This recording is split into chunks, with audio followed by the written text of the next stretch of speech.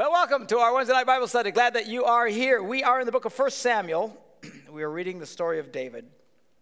David is really having a hard time running for his life constantly from Saul. Saul is like psycho crazy, trying to kill David, full of paranoia. Twice David has had the chance to kill Saul, didn't take the opportunity. I think I probably would have. But he didn't. And he had great respect for Saul and still loved Saul. And David still didn't quite get it. He thought other people were saying bad things about him, not aware that it was just Saul himself that hated him. And and we read some of the Psalms during this time where David was running for his life and how he was praising God during this quite miserable time. And again, it's very contrary to what, Samuel had anointed him as king. Well, his life stinks. Where's the king part of running for your life constantly? But again, often a big delay between when a word of God is spoken and you see the fulfillment of it. So, lesson there, don't give up hope. So anyway, we're chapter 27. Now, let me tell you what's happening here at this point. David goes and he allies himself with the Philistines. Now, I don't quite get how he pulled this off. The last time he got around the Philistines, he had to act like a blathering idiot, to save his own life. But somehow he pulls off this deal where he goes and he connects with the Philistines to save his life. Now, all the evangelical commentaries that I read seriously condemned David for this period in his life, saying that he was not full of faith, he started doubting God, he was doing the wrong thing. My problem, as I have read this and reread this and reread this, is I have no idea where they get that from, because there is no indication anywhere that God was upset with him. And God was pretty quick to hammer these guys, if they became unfaithful. Look at what happened to Saul. God wasn't just sitting in silence. The prophet shows up and pulls the kingdom away from Saul. So I don't know. I don't know what they're talking about. Again, not everyone thinks that. I certainly do not. The only thing I can think of is, one of the knocks on academia is oftentimes people will repeat what someone else has said. And they'll repeat it again, and they'll repeat it again. And that's why we get in some of these areas, you don't get really a lot of original thought, because they're more interested in repeating what someone has said before them. Not always bad, but sometimes you just got to wonder where you're getting this stuff from. So I don't get it. Well, let's start reading, and we'll put this together. Now, it says, but David thought to himself, one of these days I will be destroyed by the hand of Saul. The best thing I can do is to escape to the land of the Philistines. Then Saul will give up searching for me anywhere in Israel, and I will slip out of his hands. So Saul's constantly looking through Israel. He's not going to go look for the Philistines. So he says, let's go, because Saul's going to kill me one of these days. I mean, he's chasing him constantly. Now, what some of these commentators say is, well, at this point, this is where he's in unbelief. I don't think he's in unbelief. He's just doing the math. I mean, the guy is trying to kill him. He's coming at him. This is not exactly an overreaction, I think, on David's part. And if he was truly full of unbelief and dread and not believing that God was going to protect him, I think he would have been more like to just surrender. I mean, people who really lose heart tend to give up. They quit fighting. They don't have that, let's keep moving kind of spirit. It's kind of like, as I was talking on Sunday about what Greg Stubbe had said when he was with us, the guy from the military, how, he should have been killed with at least 3 different ways with the wounds that he had, but the strong desire to live and great faith in God, he pulled through and just shocked everybody. And he says, and then there's other people, they'll get a flesh wound and die on the battlefield. They'll just absolutely die. And he says, it's so frustrating. You just want to punch the guy and say, you idiot, it's a flesh wound. Only he had more colorful language, which I won't repeat. But, you can imagine how soldiers talk on the field. What is the matter with you? But they have no will to live. And I think people who truly are in a place of lack of faith, they tend to surrender. They tend to give up. Woe is me. My life stinks. It's going to be horrible. It was horrible yesterday. It's going to be even more horrible today. And I don't know why I'm speaking in a southern accent, but I am. So But I mean, it's just, it's just horrible, and I give up and surrender, and, woe is me, Well, where are you tonight? Well.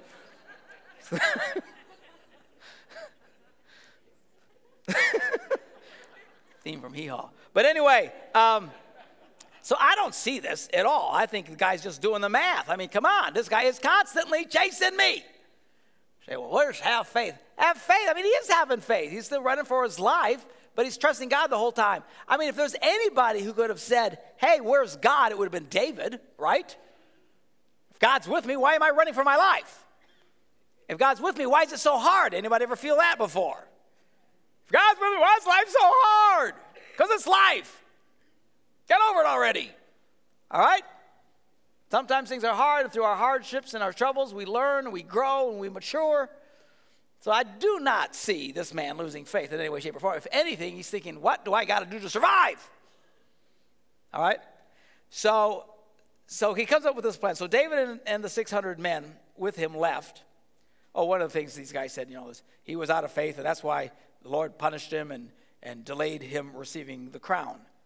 Well, it's ludicrous. I mean, he had the crown like in another year and 4 months. This is absurd. The whole thing was just absurd. I don't know why they kept, and they were all saying it. All these, more the traditional evangelical church guys. So anyway, I'm just telling you what I think, and some other commentators, that weren't from that line of thinking. But anyway, so David and the 600 men with him left. And they went over to Achish, son of Moach, king of Gath. And David and his men settled in Gath with Achish. Again, it doesn't show us how he pulled this off. He pulls it off.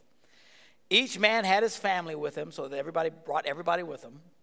And David had his 2 wives, Ahinoam of Jezreel, and Abigail, the babe of Carmel, the widow of Nabal, the big fat stinking jerk. Remember that story, right?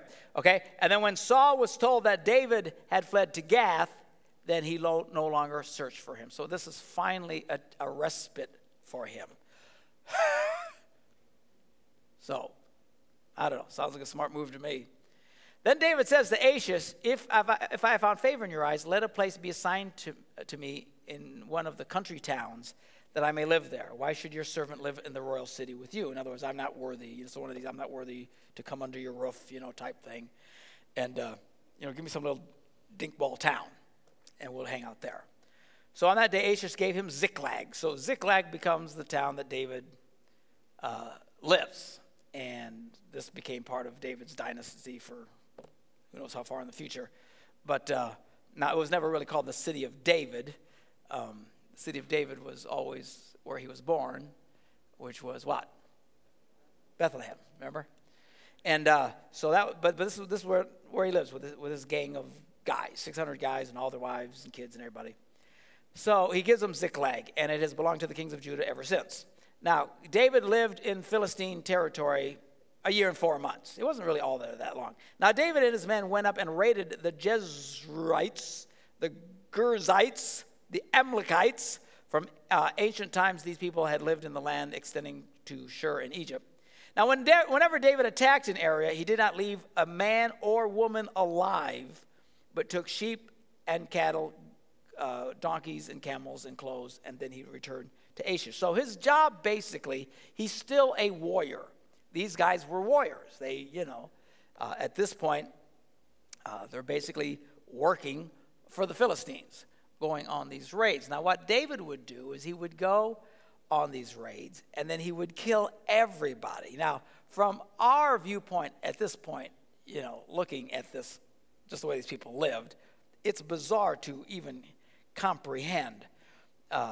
From Western culture, David was one mean dude. I mean, when they came in, they killed everybody. Everybody, man, woman, child, they just wiped it all out. It was quite horrid when you consider what they were doing. Now, oftentimes God had sent them into some of these nations that were so wicked as judgment. So, that's why God was even allowing this. But you just got to remember, these guys were pretty intense fighting bunch of guys. So they kept working for Achish, this Philistine guy, and they would go on raids, and from the raids they would bring back the plunder and stuff. Now when Achish, in verse 10, asked, where'd you go raiding today? because this was his job. They were basically, what's the word when you hire someone to go? Mercenaries. Basically, they're mercenaries at this point for the Philistines. And he'd say, well, where'd you guys go raiding to? David would say, well, we went against the Negev of Judah, or against the Negev of Jemariel, or against the Negev of the Kenites. Basically, he was basically lying to them. So we went in areas that where, you would basically find the Jews. And he thought, at this point, this is great. This tough fighting guy has turned on his own people. And, so this was great. And he would bring back the spoils. But he says, he did not leave a man or woman alive to be brought to Gath, for he thought they might inform us and say, well, this is what David did. So one of the reasons he was so brutal is he didn't want any survivors to be able to tell Achish that it wasn't really the Jews that he was attacking. It was enemies of the Philistines and basically joint enemies of the Jews as well. So such was his practice as long as he lived in the Philistine territory. So, again, some of the commentaries I read said, well, this shows that David was being a traitor to his people. He wasn't being a traitor to his people. He wasn't actually attacking his people. He was lying to them and attacking these other people. So Achish trusted David and said to himself, he has become so odious to his people, the Israelites, that he will be my servant forever. So the Israelites got to really hate this guy by now. But again, David's lying to him. He's not really doing this. He's wiping out other people, and all this guy would see was the spoils from the skirmishes. And by the way, when these guys would do these wars and go to battle, it wasn't like the kind of battles that we would think, like this huge conflict of gigantic nations coming against each other, and whoever wins kind of thing. They were more like skirmishes. You have to remember, it's just David and 600 guys were doing this. So these guys would run around, and this was kind of the way the Philistines would have skirmishes here and there, and it was very feudalistic. Think Middle Ages kind of thing back then. There weren't really clearly defined lines and territories and stuff, and any town that was close to another, they would raid back and forth. So this kind of thing that he was doing. So he thought, well, this is great. David has totally converted to our side. These people got to really hate him now, so this is great. All right, now we got to switch the channels. Chapter 28. Now, this is another one of these bizarre things in the Bible. But let me read it. It says, in those days, the Philistines gathered their forces to fight against Israel. Achish says to David, you must understand that you and your men will accompany me in the army. And David said, then you can see for yourself what your servant can do. And Achish replied, very well, I will make you my bodyguard for life. Now, what he's saying is, Israel's gathering to go fight Israel. And Achish says to him, now listen, you have to understand, you guys will accompany me in the army. And David says, you'll see for yourself what your servant can do. And it's interesting, he didn't really say exactly what he would do. Now, we're going to see in a little bit that the other Philistines wouldn't let him come along. Because we'll get in a battle with them, and then he'll be cutting off our heads. That's probably exactly what David would have done. As soon as they get in a conflict, then turn on the Philistines, because he never did really go to war with the Israelites and stuff. But see, there again, they're just saying, see, he's a traitor. He wasn't a traitor at all during this point. He's just telling this guy, he says, you're going to have to come with me in battle. And David smiles and says, then you'll see what your servant can do. Probably, I'm going to kill you. Anyway, he says, very well, I'll make you my bodyguard for life. And he's probably thinking, good, your life won't be that long. Now, Samuel was dead, okay? And all Israel had mourned for him and buried him in his own town of Ramah. Now, Saul had expelled the mediums and spiritists from the land, which was he was supposed to do. God said, get rid of these people who are into, basically what we call witchcraft or dark arts and, trying to communicate with the dead and all these kind of weird things. So he'd gotten rid of all these people as he was supposed to. So here comes the Philistines assembled and came and set up camp at Shittim. Now, this is a bigger battle here. This is much more. It's not so much skirmish. This is like the Yo Mama stuff here. The Philistines assembled and came and set up a camp at Shittim, while Saul gathered all the Israelites and set up camp at Gilboa. Now, when Saul saw the Philistine army, he was afraid. Terror filled his heart, so he prays. He inquires of the Lord, but the Lord did not answer him. He would answer him by dreams or by Urim or by prophets, and any of these things that somehow you would hear God speaking to you. Nothing. He would just pray, and he wouldn't hear a word.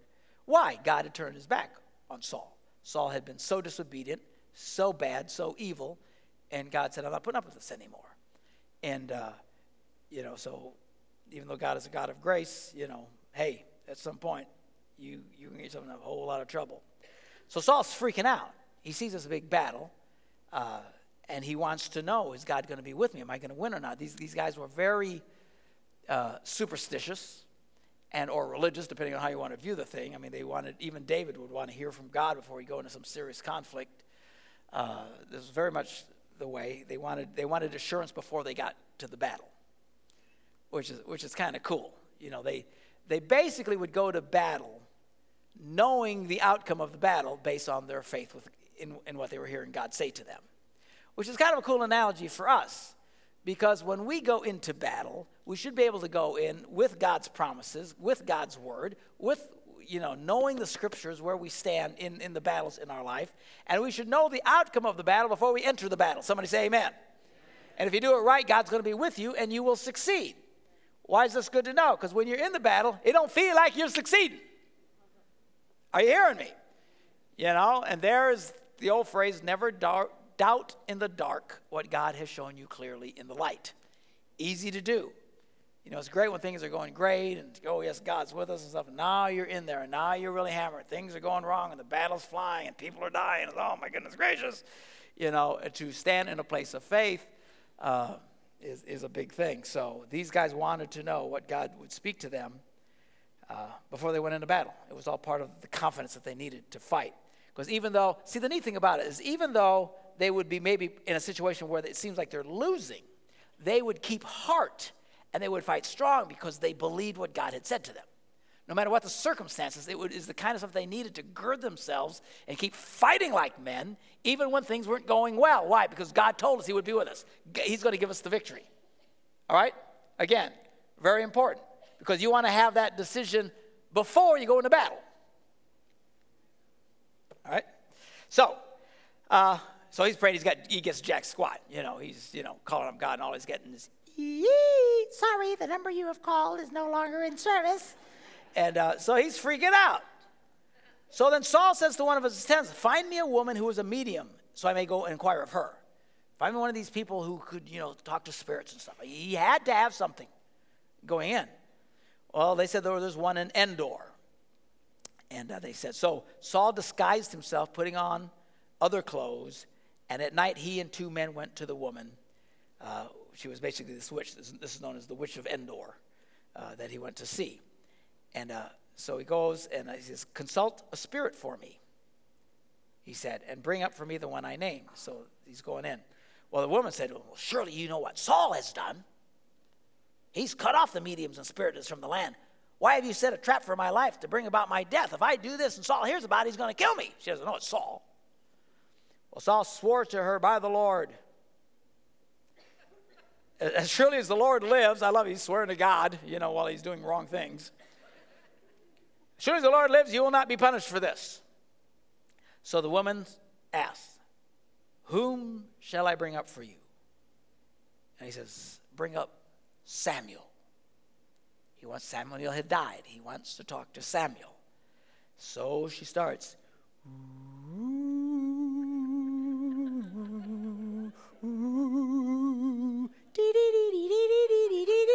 And she's screaming. Now, again, I find this very fascinating because, I look through these different commentaries and stuff, and again, all the evangelical guys really have problems with this because they argue vehemently that what happens next isn't really Saul. But there's nothing in the scriptures that says it wasn't Saul. I think their argument is, there was this latent fear that if you acknowledge that something like this is actually possible, sorry, I got bug juice on my glasses here. If you acknowledge something like this is possible, people are going to run out and go and find spirits and try and talk to the dead and stuff like that. So they try to really go out of the way and say this wasn't really, really, really it. Again, I don't really care, but there's nothing that indicates in any way, shape, or form that this isn't the real deal. You say, now how is it possible that this woman could call up Samuel? I don't know. Neither do you, and neither do they. And I think that's part of the discomfort of the thing, something we can't explain because we don't know. Because all God said is don't mess with this stuff. Do not go there. All right? Now, does that mean people today can actually do it? Who knows? I don't understand all this stuff. I have no stinking idea. Chances are they're more likely to be talking to weird spirits and stuff and opening themselves up to deception. My guess is most of it's probably a big con anyway. Now, you have to remember, black arts and stuff were big back here. You remember when Moses came along and turned his staff into a snake? You remember what the spiritists, whatever, did? They turned theirs into snakes. When he turned water into blood, they did the same thing. These guys weren't messing around. These guys weren't, just dressed up like, Halloween. I'm a scary guy. These guys were the real deal, and they were tapped into stuff. Now, eventually they couldn't keep up, while they could imitate some of the things that Moses did. Well, they finally totally collapsed, and he's tearing the whole country apart with bugs and, all kinds of stuff, all these plagues and stuff. But there was some serious stuff. I don't think those weren't not real snakes. I'm sure. How's that possible? I don't know. All right? But anyway, just read what the Bible says. It says, bring up Samuel. So she goes into her thing, come on, Samuel. Suck it to me, Samuel. So then all of a sudden, this woman sees Samuel. All of a sudden, something becomes clear to her, and she realizes who everybody is. And she cries out at the top of her voice, ah! Or something like that. And says, why have you deceived me? You are Saul. So right away she knows it's really Saul. And the king said, don't be afraid. What do you see? And she says, I see a spirit coming up out of the ground. Now, some people argue the reason she screamed is because she wasn't really expecting a spirit to come up. Who knows? Nobody knows. Everybody's just guessing here. Sounds to me like she was seeing something coming up. And it freaks the willies out of her. And he says, well, what does it look like? What does he look like? He says, an old man wearing a robe is coming up, she said. And Saul right away knew it was Samuel. Again, big argument. A lot of people say, it wasn't Samuel. It wasn't Samuel. The Bible doesn't say it wasn't Samuel. Then Saul knew it was Samuel. And he bowed down and prostrated himself with his face to the ground. And Samuel said to Saul, why have you disturbed me by bringing me up? I'm in great distress, Saul said. The Philistines are fighting against me, and God has turned away from me.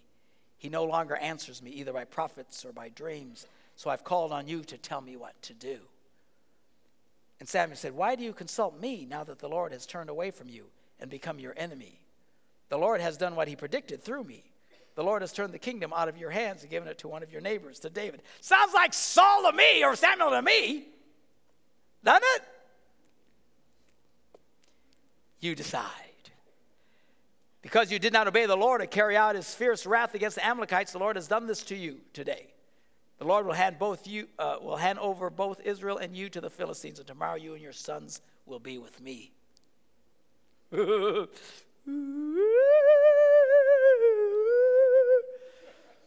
Philistines, so the Lord will also hand over the army of Israel to the Philistines. Well, immediately Saul fell full length on the ground, filled with fear because of Samuel's word. His strength was gone, for he'd eaten nothing all that day. So is it possible? Again, this is what I think they're really discomforting about. Is it possible for someone to do this? It sure looks like it to me. It doesn't matter whether it's possible or not. The Bible says don't go there.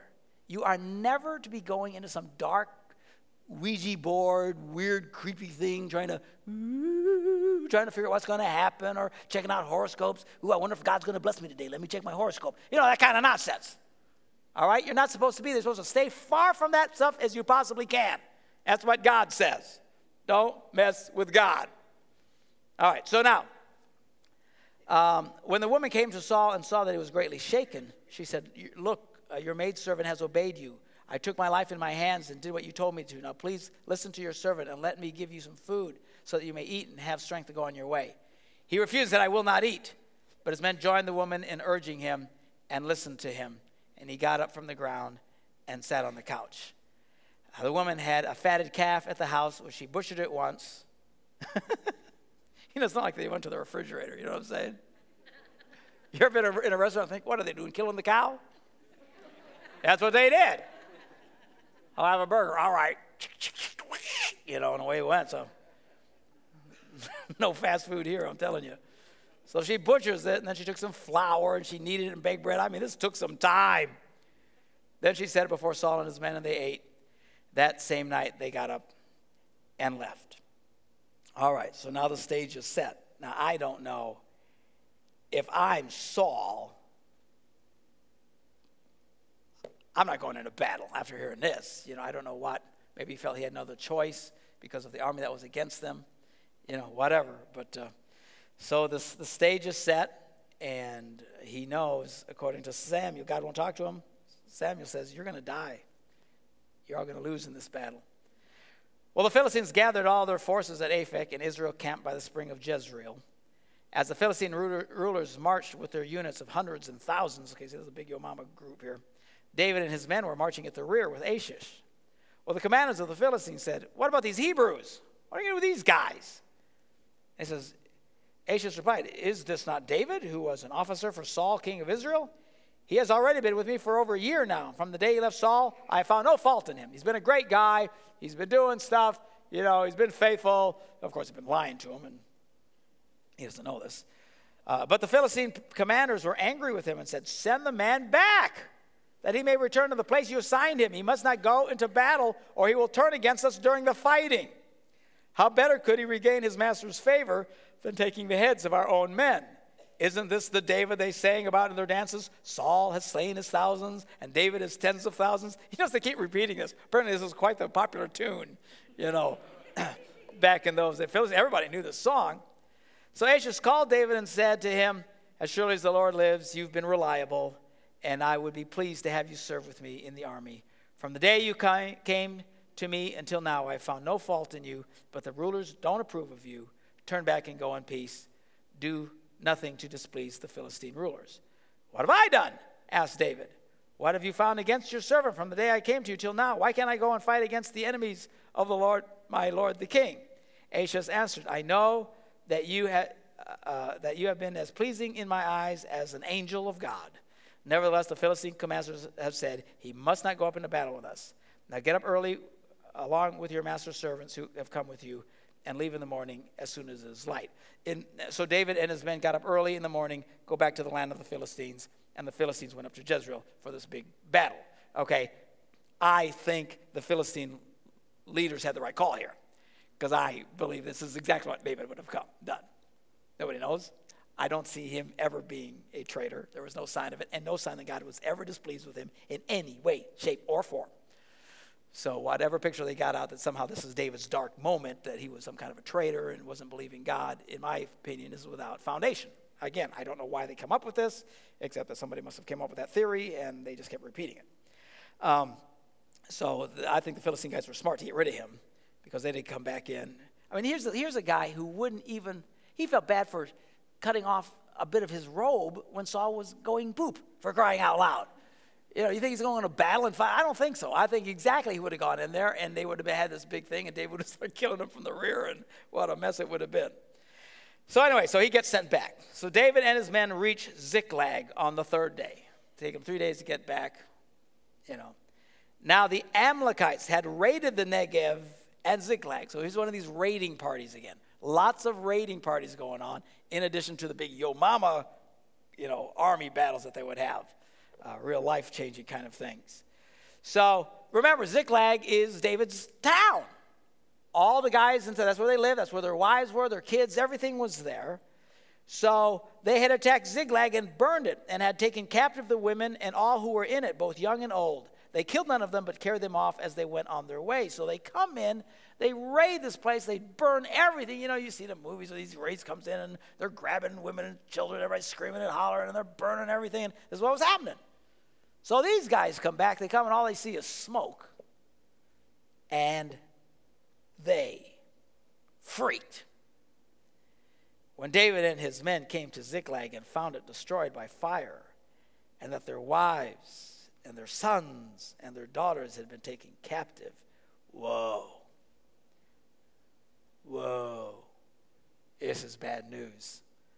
So David and his men wept aloud until they had no strength left to weep. Now this has to be quite an amazing scene. These are no girly men. these are some of the toughest men in the history of mankind. I mean, these guys were unbelievable. We're going to read as we go further on about some of David's mighty men. Some of the top tier guys that he had were serious butt kickers. They were bigger butt kickers than David. David was a serious butt kicker. I mean, so here are these men of men, skilled warriors. Like for just 600 guys, these guys were unstoppable. And they are weeping and wailing and crying at the top of their voices until the point they couldn't weep anymore. I mean, they are devastated. Everything's gone. Their children, their wife, everything's gone. All because they had marched with Achish out for this big battle that they had to come back from. David's 2 wives had been captured, Ahinoam of Jezreel, and Abigail, the widow of Nabal of Carmel, the big fat jerk. And David was greatly distressed because the men were talking of stoning him to death. They were so bitter. They were so angry.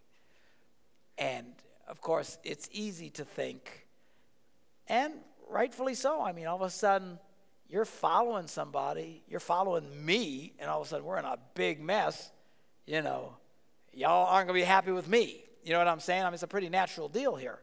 So they've been following David faithfully, serving him, listening to every word he says, and now look what it's got him.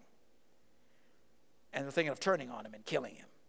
And it said that David was greatly distressed. I, too, would be greatly distressed if I hear that you wanted to kill me. I'd feel led to move away. But why'd you leave your last church? I have no idea. I can't remember. They were trying to kill me. Anyway, so each one was bitter in spirit. Why? Because of his sons and daughters. They were very bitter. But David found strength in the Lord his God. And this is the first time, again, we hear of David and God. Again, no indication that God was ever displeased in this whole previous last year and 4 months. Well, then David says to Abiathar, the priest, the son of Ahimelech, bring me the ephod. This is that religious garb that the priest would wear. For some reason, it was a point of contact when he would pray. And this is how he would hear God. So Abiathar brings it to him, and David prays. He inquires of the Lord, shall I pursue this raiding party? Will I overtake them? Again, they want to know the outcome before they go. Again, it's very powerful stuff. Because when you know the outcome before you go, it does embolden you in the midst of trial and tribulation. Jesus gave us the outcome before we went into battle. He said, in the world you will have tribulation, but be of good cheer. I have overcome the world. Say, Pastor Mark, are you worried about global warming? No. Why? I read the end of the book. I'm not freaked out about these things. Well, actually, there is going to be some serious global warming in the end. When the whole thing goes up in fire. But that's not because of carbon emissions. God is just going to go, you know. When God lights a match, you don't mess around, man. You just new earth. Done with the old one. Toast it. When you know God is with you, and this is the important thing we talk about. Remember when we were first talking about David, how David, when he first went into battle against Goliath, the reason he had so much confidence is because he had smaller victories along the way.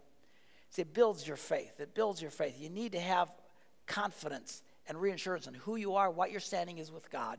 And that's really kind of the difference between people who, I think, in the midst of their struggles, either give up or the ones who endure. Because the ones who give up, they were not assured of the outcome before they went in. You see. The good news with God is he's on our side. Now, we're not always sure exactly how the outcome is going to be, but one thing we know, he said, I will never leave you. I will never leave you. I will never forsake you. That's a pretty cool promise. I mean, no matter how bad it gets, God will never abandon you. You say, well, I feel like it. I know. I've been there. It really sucks. It's really bad. It's icky. Was it David who wrote, weeping may endure for a night, but joy comes in the morning? These guys, they're cried out. They can't cry anymore. Had God left them? No. Was God with them? Yeah. Why did their wives and kids all get taken? Was God with them? Yeah. And why did bad stuff happen? But you can't tie struggles and trials and tribulations in your life as a measure that God has forsaken you. And if you don't really know who you are in God, if you don't know your faith, if you don't really understand what's happened to you now that you're a born-again Christian and understand the scriptures and grow in your faith, these are the people who, when the battle comes on, they give up. They get the flesh wound. They die spiritually because they just, So anyway, David goes and he wants to, Lord, where are we at? Should I go get these guys? Should I go get them? And the Lord says, go get them. How cool is that? Pursue them. You will certainly overtake them and succeed in the rescue. So David and the boys, David go against the guys. Come on, we're going to go get them. Take our wives and kids, you little snots. We're going to go get them. We're not just going to let them do this to us. Hallelujah. Fights back. So David and the 600 men with him came to the Besor ravine. It's just south of Green Bay here a little bit. So they come with the 600, but that was 200 of them, some stayed behind, for 200 men were too exhausted to cross the ravine. Why were they exhausted? I mean, these guys, they've emotionally, negative emotions will suck the life and energy out of you. Man, anyone's been there, well, we've all been there. You know what it's like? It will just suck the energy out of you. These guys have wept and cried and full of bitter and anger. They wanted to kill David. I mean, they were freaked out.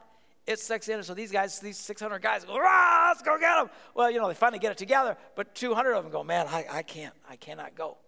Again, these were no wusses. When these guys said, I cannot go anymore, they couldn't go anymore. So David leaves them there. But David and 400 men continue the pursuit. So now, you got 600 guys. Now you're down to 400. That's not a real good sign. But they were confident. Why? Because they knew the outcome before they went into the battle. Anyway, so they find this Egyptian in a field, and they brought him to David. And they gave him water to drink and food to eat, and part of a cake of pressed figs and 2 cakes of raisins. And he ate and was revived, for he had not eaten food or drunken any water for 3 days and 3 nights. And David asked him, who do you belong to? Where do you come from?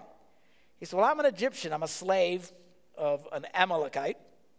Okay, my master abandoned me. The Amalekites, remember, the ones who came and did this raid. So this is kind of a sign of the Amalekites had been here. They find this guy. So my master abandoned me when I became ill 3 days ago. There's compassion for you. Sick? Hell, leave him behind. They basically just left him to die. We raided the Negev of the Ketherites and the territory belonging to Judah and the Negev of Caleb, and we burned Ziklag. Yeah, no kidding. They knew all about that. And David said, can you lead me down to this raiding party? Do you know where they are? And he answered, well, swear to me before God that you will not kill me or hand me over to my master, and I will take you down to them. So David agrees, and he led David down. And there they were, scattered over the countryside, eating, drinking, reveling, partying big time because of the great amount of plunder they had taken from the land of the Philistines and from Judah. They had all these women, all these kids, which they were going to make into slaves. Life is good, man. I mean, it's easy pickings. Why? Because the Philistines, everybody, they're all at this big battle. So these guys are sweeping in, just taking stuff and making off like drunken monkeys, man. They think, yee-haw! Well, then David goes after them. And he fights them from dusk until evening of the next day. And none of them got away, except 400 young men. Now, how many guys were with David? 400. So, 400. Oh, they killed everybody except for 400, a small group. In other words, who knows how big this group was? Was it thousands of men? I mean, these were some seriously ticked off Jews, man. I mean, 400 guys, come on. Of course, these guys weren't in the best of shape. They were drunk and stuff like that. They come and they just start wiping them out. Except for these 400 young guys. They hop on their BMWs and get out of town. They rode off on camels. David recovered everything the Amalekites had taken, including his 2 wives. Praise God. Nothing was missing, young or old, boy or girl, all the plunder, anything else they had taken. He got every bit of it back. Cool. So he took all the flocks and herds, and his men drove them ahead of the other livestock, saying, "This is David's plunder." So they got all their stuff back, plus all the stuff that these guys had ripped off. So now it was theirs. Then David came to the 200 men who had been too exhausted to follow him, who were left behind at the Besor ravine. They came out to meet David and the people with him. As David and his men approached, they greeted them. But all the evil men and troublemakers among David's followers said, kind of harsh language here, calling them evil men, These were David's guys. These are guys that they worked with. The reason they call them evil men is because of what they were saying here.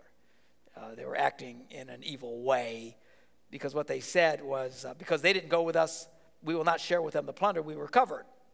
However, each man may take his wife and children and go. So it says, we're not giving you any of this stuff. You guys stayed here. We went and we're Starnex, and we fought these guys. We got everything. You get your wife and kids back. That's it. The rest of us is for us. Okay? But David replied, "No, my brothers, you must not do that with what the Lord has given us. He has protected us and handed us over to the forces that came against us." Who's going to listen to what you say anyway? "The share of the man who stayed with the supplies is to be the same as of that of him who went down to battle. All will share alike." And then David made this a statute and an ordinance for Israel from that day to this, whenever this was written.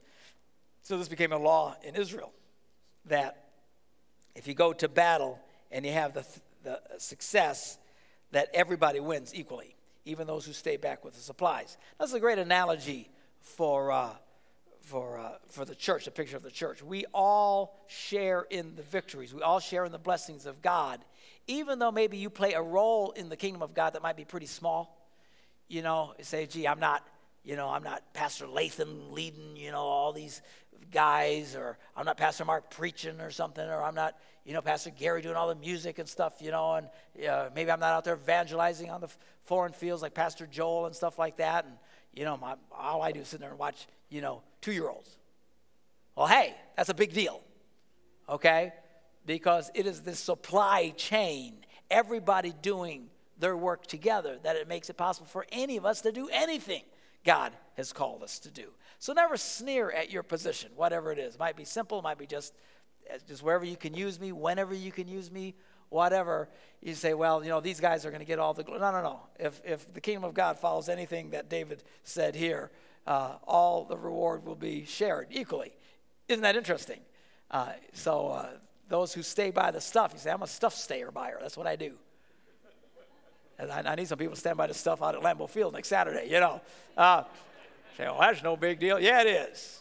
Okay? It helps us to advance the kingdom of God and stuff. So never sneer at where God has brought you or whatever role, no matter how small it might be. It's all important. It's all of us working together as the body of Christ. Paul uses the analogy, the body has many parts. Most of the parts you never see. At least I don't want to see them. Unless you got pictures of yourself in combat. That was pretty gross. We saw stuff we didn't want to see that day. But some of the most important parts you never see. The heart's one of the biggies. All right? Why do you never see the heart? You see the face, you see the hands, you see the legs and the toes, they're all getting all the glory. Woo, look at me. Well, none of this would be possible if it wasn't for who? The old ticker going. Oh, it doesn't sound like that or you're really sick. Doctor, listen to you. Piece of wood in your heart. So David comes back. When David arrived in Ziklag, he sent some of the plunder to the elders of Judah, who were his friends, saying, "Here is a present for you from the plunder of the Lord's enemies." And he sent it to those who were in Bethel, and Ramoth, and Negev. I mean, he made it like a bandit when he took all this plunder. Not only did he keep it, but then shared it equally, but then he sent gifts to all these other guys around Israel, to those and all these different names of towns. You read them, I can't read them. Blah, blah, blah, blah, blah, blah, blah. And to all those other places where David and his men had roamed. So he was a very generous man, was David. Okay? And then the end comes for Saul. we'll pick this up. Now, next time we do our Bible study. Next Wednesday, we're not having a Bible study. Okay? You still come. Let me encourage you to come. Pastor Randy Christensen, you remember him? Is going to be here. He's going to be doing a special presentation. Highly entertaining. Great. All the kids are going to be here as well. Kids, parents, we're just going to fill this place. And he's just got a great presentation for the whole family that you're absolutely going to love. A great, great, great guy. But we'll pick up this thing the next Wednesday, and we'll see what happens to Saul. And really interesting how David responds to the death of Saul. Again, this thing of respect for Saul that's just off the charts is amazing. And then David finally becomes king. And then we'll start learning what he did as king. All right? Y'all good? Hallelujah. You guys can come on down and we will take the offering for tonight.